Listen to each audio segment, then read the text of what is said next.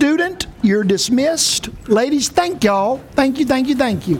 Bless you. Come on It's a up. pretty good debut for the C3 choir, don't you think? Yeah. Yeah. That was great. If you're a student, you're dismissed. Welcome. I greet you in the name of my Savior. Happy to be here with y'all and with you. Hello. If I don't make the announcements now, I'll get all excited and forget. So let me give you 3 quick announcements real quick. Bryce, thank you, my friend. Bless you, sir.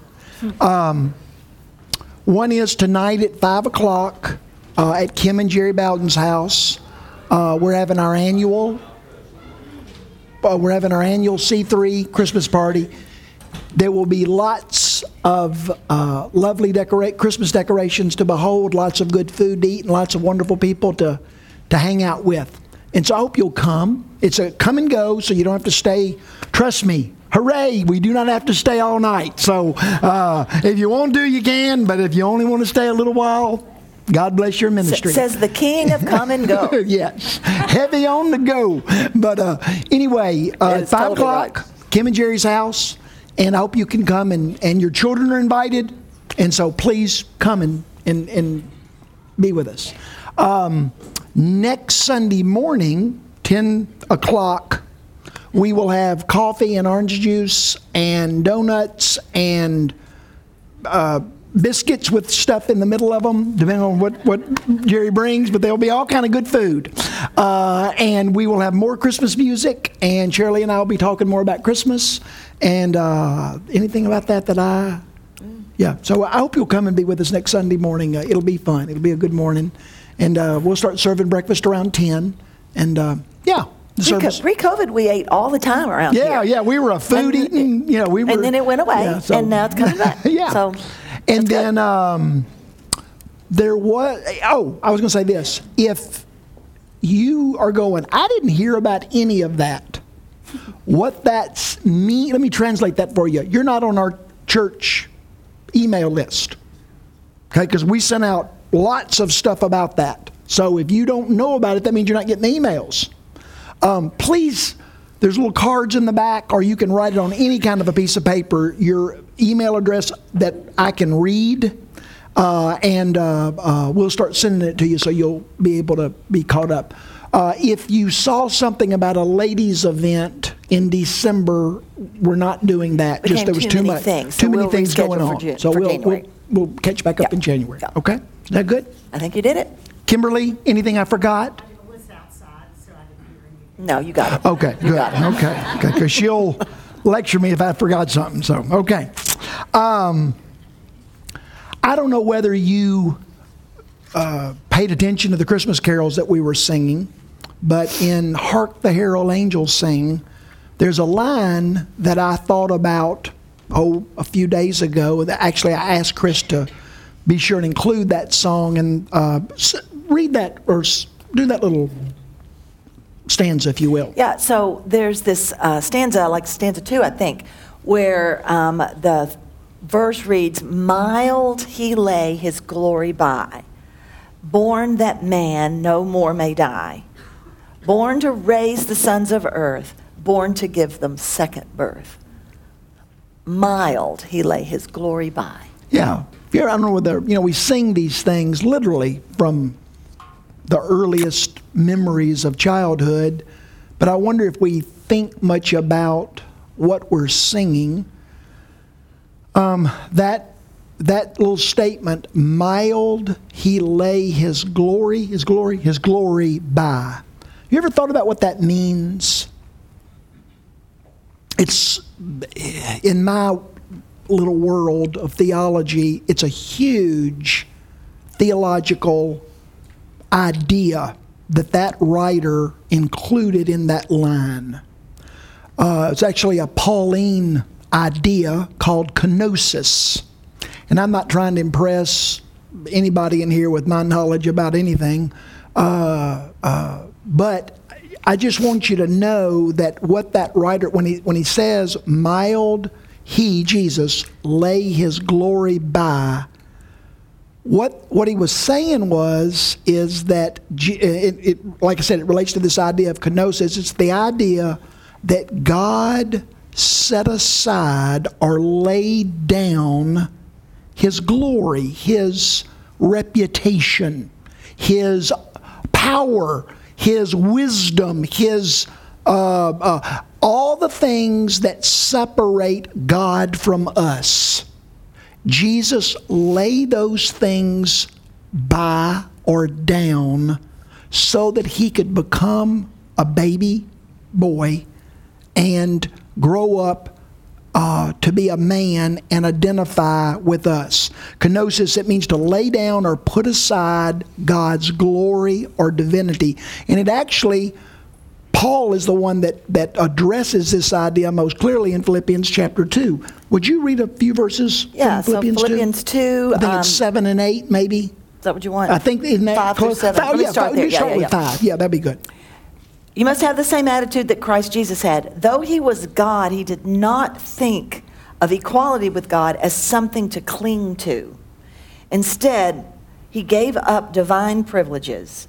He took the humble position of a slave and was born as a human being. When He appeared in human form, He humbled Himself in obedience to God and died a criminal's death on the cross. Okay. That's that idea of kenosis, that Jesus laid aside or laid down that which defined Him as God. He laid down His rights, His privileges, His reputation, His glory, and His willingness to lay those things down that's the very thing that has changed our lives, changed our world. That the result of Jesus' willingness to lay down His rights is the very thing that has impacted you and me and our world and changed it forever. I love the stanza in the Christmas hymn, that He did it mild. Like without, I don't know what that exactly means to you, but meek comes to mind. Without a fight. Without a struggle between what is mine and to I keep. love that you identified that word mild. See, yes, I think it includes without a fight. I just took it as without a big show. He didn't do what I do. When I sacrifice for someone, I go out of my way for someone, I allow myself to be inconvenienced for someone, I'll do it because I'm a very good guy. But I'm going to let you know that I did it. I'm going to, oh, woe is me. Oh, can you believe that I had to go to this much trouble? Look at the sacrifice that I had to make. Jesus did it mildly, as if He came in such a way that no one in the world knew about it. Isn't that lovely? I see. I love that idea of mild. Christmas is a time where we remember and celebrate and give thanks for Jesus' willingness to lay aside His rights. Kenosis, to embrace kenosis. But it's also a time, I believe very strongly, where God wants us to be challenged to follow suit. To do unto others what Jesus did for you and me. I think God is challenging us. Will you, as my child, as my image bearer, as one that has benefited from the kenosis of Christ, are you willing to embrace your kenosis? Are you willing to lay down your rights, your reputation, your powers? Are you willing to lay down that which you value most to impact others in significant and life-changing ways. It's interesting. We see it, of course, in the story of Christ. And we know it when we see it in humanity, too. Mm-hmm. And we honor that, and we love that. We love that. Our spirit is drawn to that. Mm-hmm. But when it comes our turn to lay that by, that's what we're talking about today, I think. Well, that's very different. That's the rub. Yeah. I love it when you do it. It's beautiful. Not so much beautiful. when I have to do it. Yeah, that's not my fave. Yeah. Obviously, you're sitting there hearing us, and your mind is probably running in multitudes of ways as to how this could be applied to our lives. But I have a very specific application to this idea of kenosis, us embracing our kenosis. I have a very specific application that I want to challenge us with today as we enter into the last 2 weeks before Christmas. And that is, I wonder if you, and I wonder if me, if I am willing, and if you are willing to lay down your right and my right to be right. Am I willing to lay down my right to be right?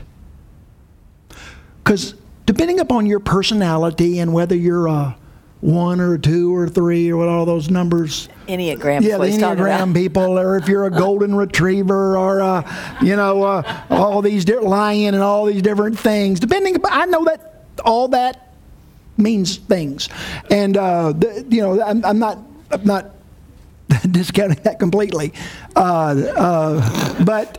And I know our rearing and our personalities and all those things will impact how we value being right. But just because I don't know your number or your animal symbol or any of those things, but I do know that you are as broken as I am. And because I know you're broken like I am, I know there's a part of you that finds great delight in being right. No one in this room takes as much delight in being right as me. And I guess that's why God really spoke to me this week as I was working on this, as we were working on this. Am I willing to lay down my wealth, my time, my relationships, my priorities and passions and enjoyments? Applies every one of those. But Larry, you willing to lay down your right to be right? Shirley and I were at a dinner party last night, actually with I was going to say Yoga Robin, but just Robin, and her precious husband and some mutual friends of ours. And one of the ladies that we're in this little dinner club, and one of the ladies is a bona fide, licensed, real live professional counselor. And she and I love her, and I think she loves me too. And we were standing there eating yummy food that Robin had prepared. And she said, "Have you read John Gottman's latest book?" And I said, "No, ma'am." And she said, "Well, I have," and she wanted to talk about it.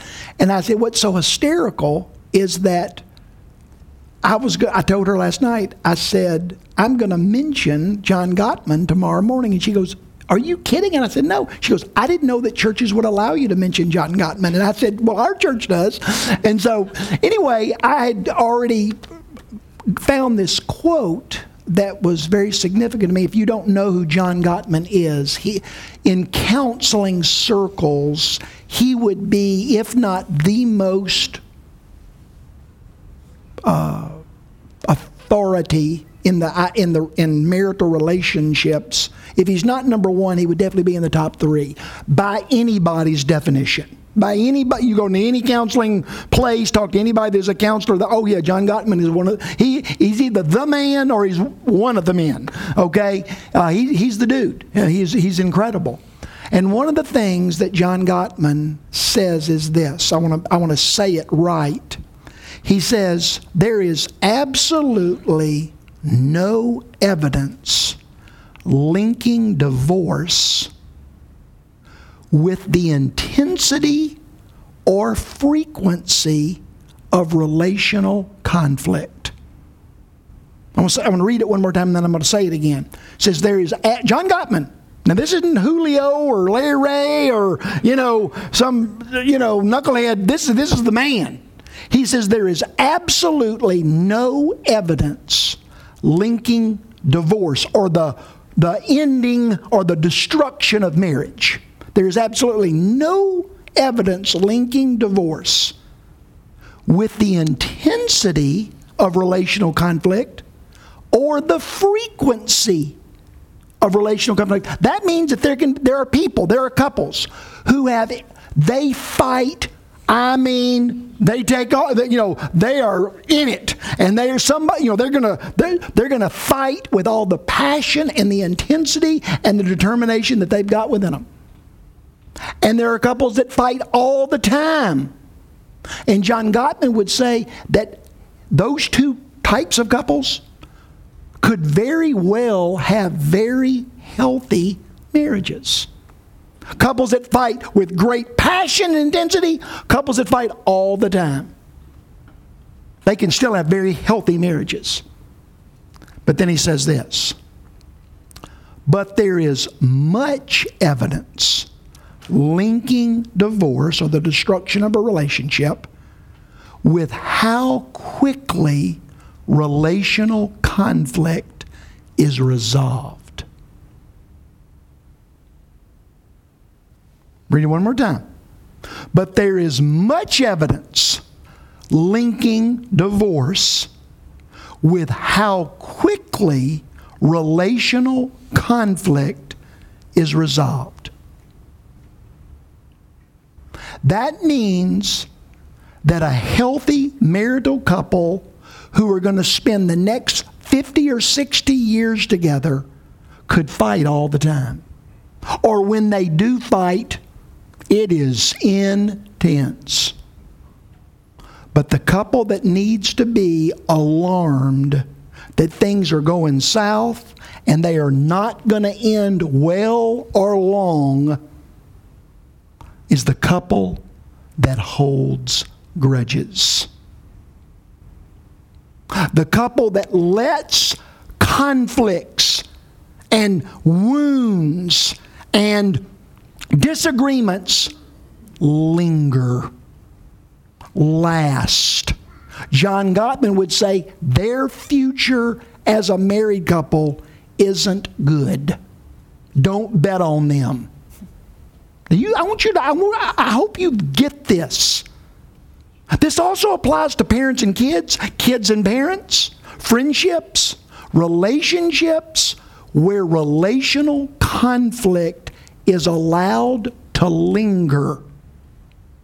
Those relationships are not going to last. Isn't it funny? John Gottman discovers this and writes this in a book, and it's a New York Times bestseller.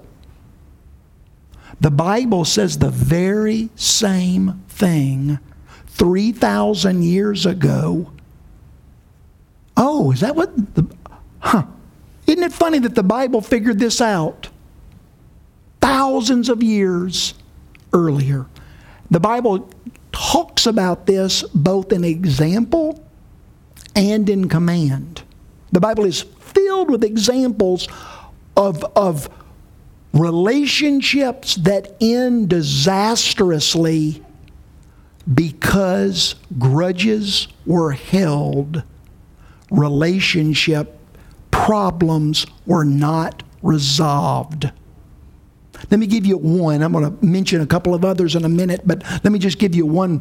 I asked y'all, I sent you an email, if you get the church email, I sent you an email that said, please read 2 Samuel chapter.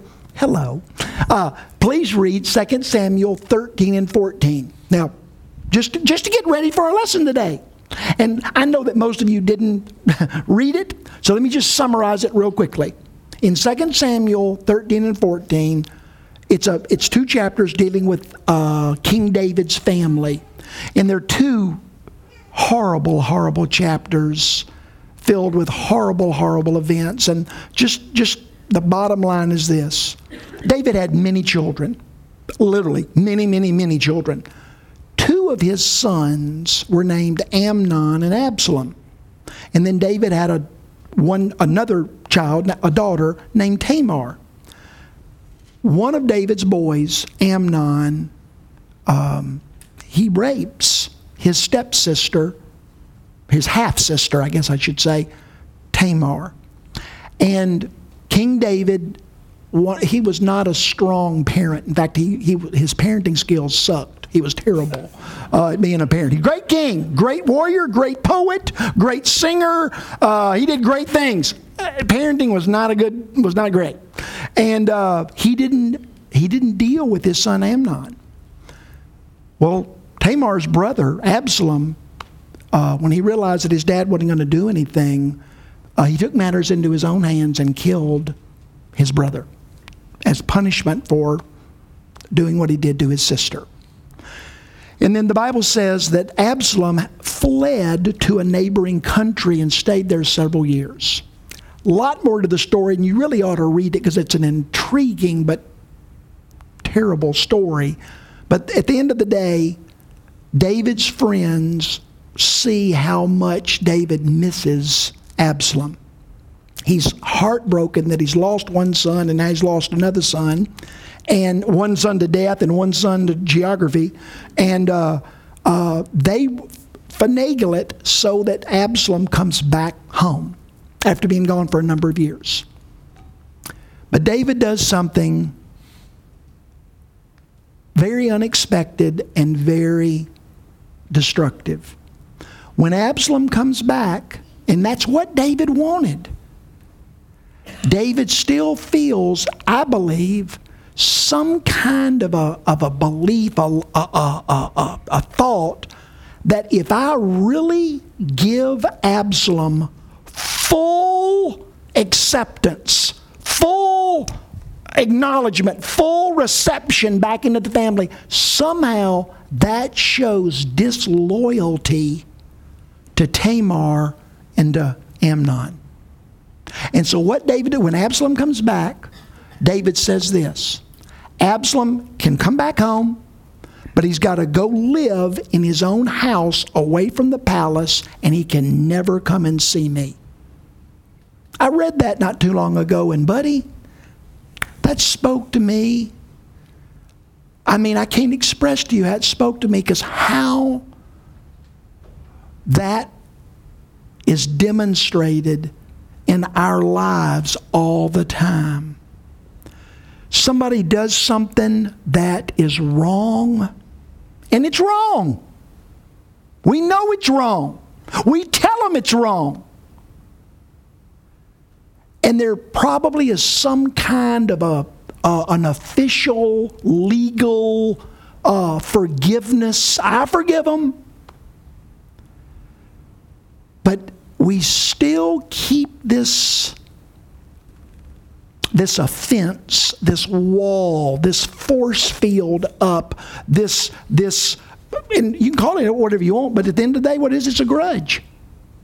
It's a grudge. Yes, you're forgiven, but I'm never going to let you back into my life like you once were. I'll never let you into my life like I know you want to be. And then the story is, because David held a grudge against Absalom and made him live apart, he was there, but he wasn't there. It so destroyed the relationship between Absalom and David that Absalom ultimately wound up trying. It was a miracle of God that Absalom didn't kill David and David's entire family. David almost lost the throne, the nation, and all of his children because he would not lay down his right to be right. He almost lost it all.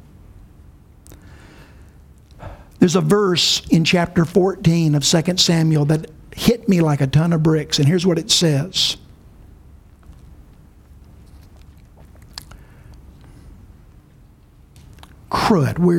Here it is. God is continually devising ways for banished people to no longer be banished. Isn't that lovely? What's God up to in your life? Lots of things, I'm thinking. But you know one of the things that God's up to? He is continually at work devising ways for the people in your life that have been banished to no longer be banished. It makes God sad when banished people can't come home, aren't accepted, it's more than forgiveness, because I can say legally you're forgiven, but you just can't come back into my life. I'm right. I have the right to keep you out. You hurt me. You wronged me. You disappointed me. And I forgive you. I don't wish you ill. I'm not going to punish you. But I have the right to keep you out so you will never have the chance to do it again.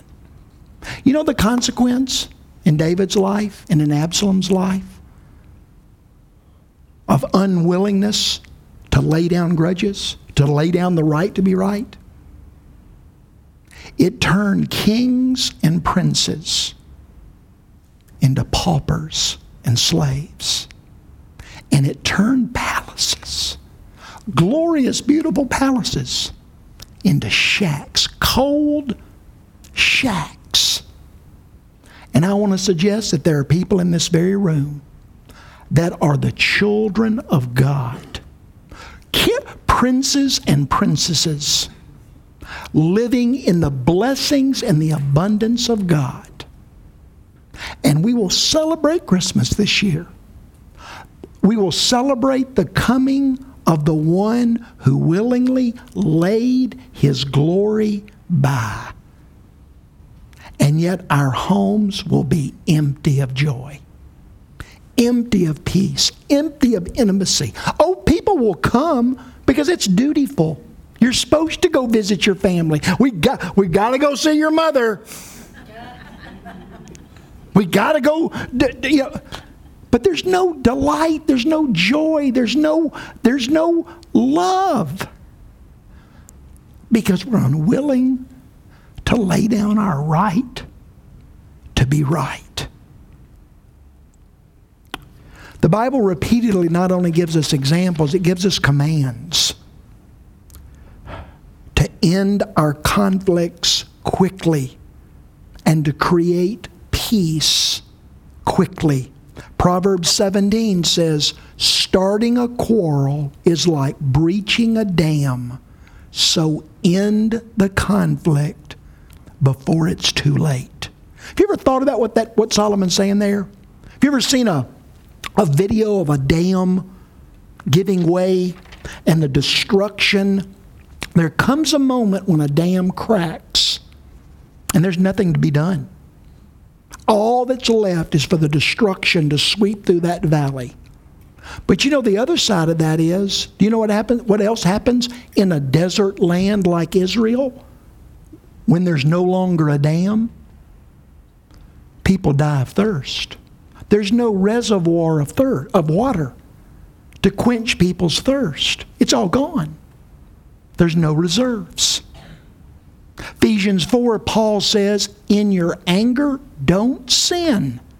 Don't let the sun go down while you're angry. Do not give the devil a foothold. That's an incredible phrase. End your conflict, end your anger quickly, because if you don't, you will give the devil a foothold. You will open the door of your life and your family to satanic attack.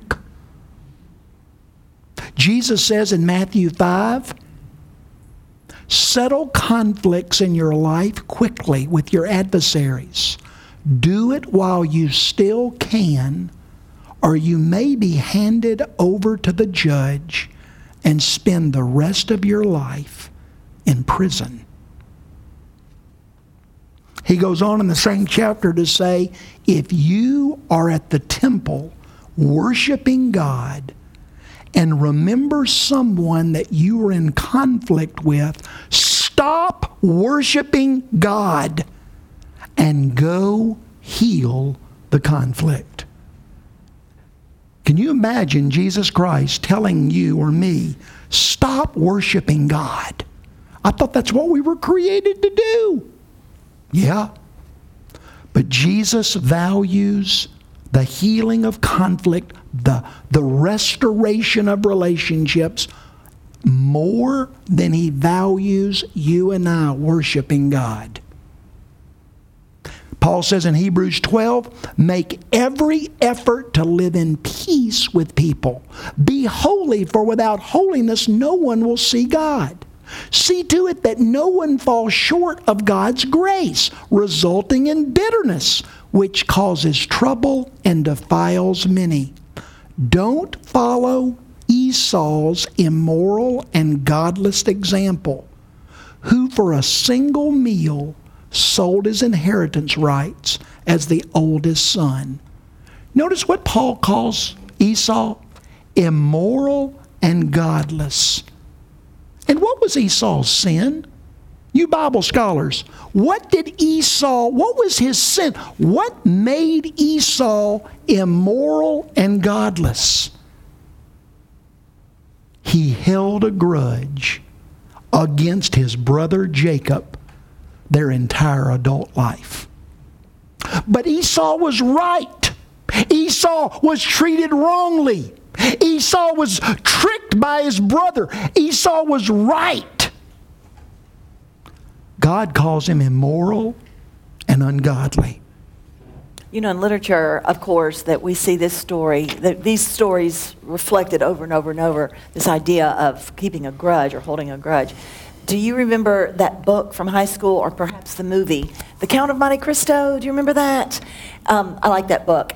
And in it, quickly, there's a guy, his name is Edmond Dantes, and it's the time of the fall of Napoleon, and he is on the rise in the society.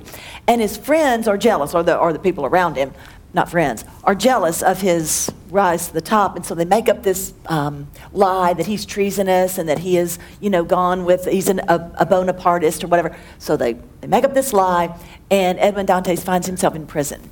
And he's there for a long time. He's there for 14 years. He finally escapes. He digs his way out. In those 14 years, though, what he does is takes that grudge, takes that wrongness that was done to him, and creates a plan. He just works and works and works and creates a plan to get everybody back if he can ever get out of here. That's the story. He finally does get everybody back, leaves his own, and here's the part I want to emphasize, leaves his old nature behind, right? Leaves Edmond Dantes behind and takes on a whole new persona. Dressed all in black, it's very, gothic. Takes on a whole new persona, the Count of Monte Cristo, a person who avenges the wrongs, a man holding a grudge. And I think that is a cool story, but terrible, because the metaphor of that, don't miss. He decided to become a person of grudge, to hold a grudge.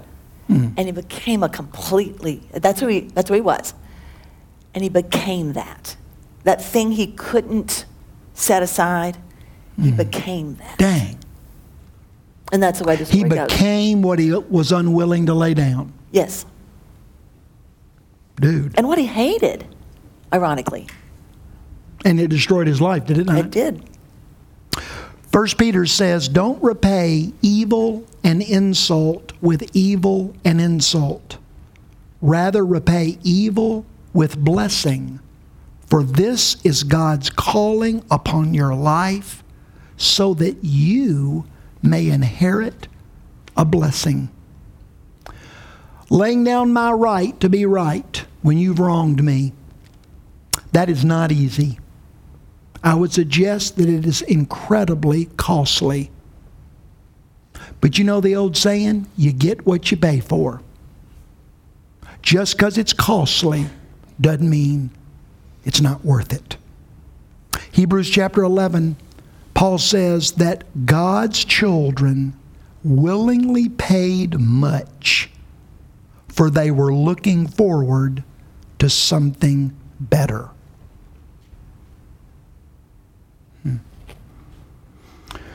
We're going to celebrate the Lord's Supper here in just a minute. But I wanted to end, I guess this is fair for me to say that at least one of, if not your favorite show right now, is Ted Lasso. I love Ted Lasso. Yeah, I knew you did. Do you remember Ted Lasso told his athletes that he asked them, what's the happiest animal of all animals? Do you remember? I don't. Give me a second. Goldfish. And do you know why it's the happiest animal of all animals? It has the shortest memory of any animal. I forgot. He only can remember things how long? I want to say 10 seconds. Dang, she's good. Dadgummit. Yeah, that's exactly right. I must be the goldfish because I can't remember any of that. Ted Lasso said that great athletes and great sports teams have to have memories like a goldfish. They only remember things very briefly, literally 10 seconds. Wonder what Jesus wants to give you for Christmas this year. You know, the very first Christmas, Jesus, we focus on what was given to Jesus, but in reality, we celebrate Christmas because of what Jesus gave us. Wonder what Jesus wants to give you and me this Christmas. I want to suggest two things. I believe that Jesus would find great delight in giving me and giving you the grace to lay down the right to be right. It'll take God's grace. You and I cannot do it on our own. It's too precious, my right to be right, to prove you wrong, to protect myself. But God's grace is sufficient, and it's greater than my sin, and it can give me the ability to lay down my right to be right. And I believe that God wants to give you and me for Christmas the memory of a goldfish. The one who is omniscient, who knows everything. He knows the end from the beginning. And yet that same one cast our sins as far as the east is from the west, and he declares, I will remember your sins no more. Anything you want to add, friend? No. Okay.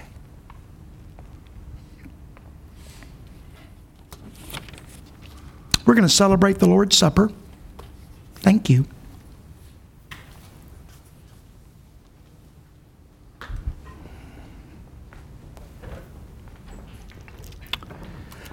You know, I say every week that we celebrate the Lord's Supper to give thanks and to remember. Right? Let's be a little specific.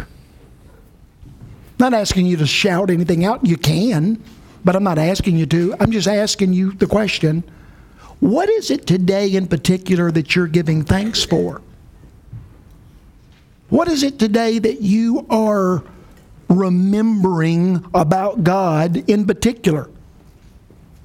I'd like to suggest to you that we give thanks as we eat this bread that represents the body of Jesus and we drink this juice which represents His blood.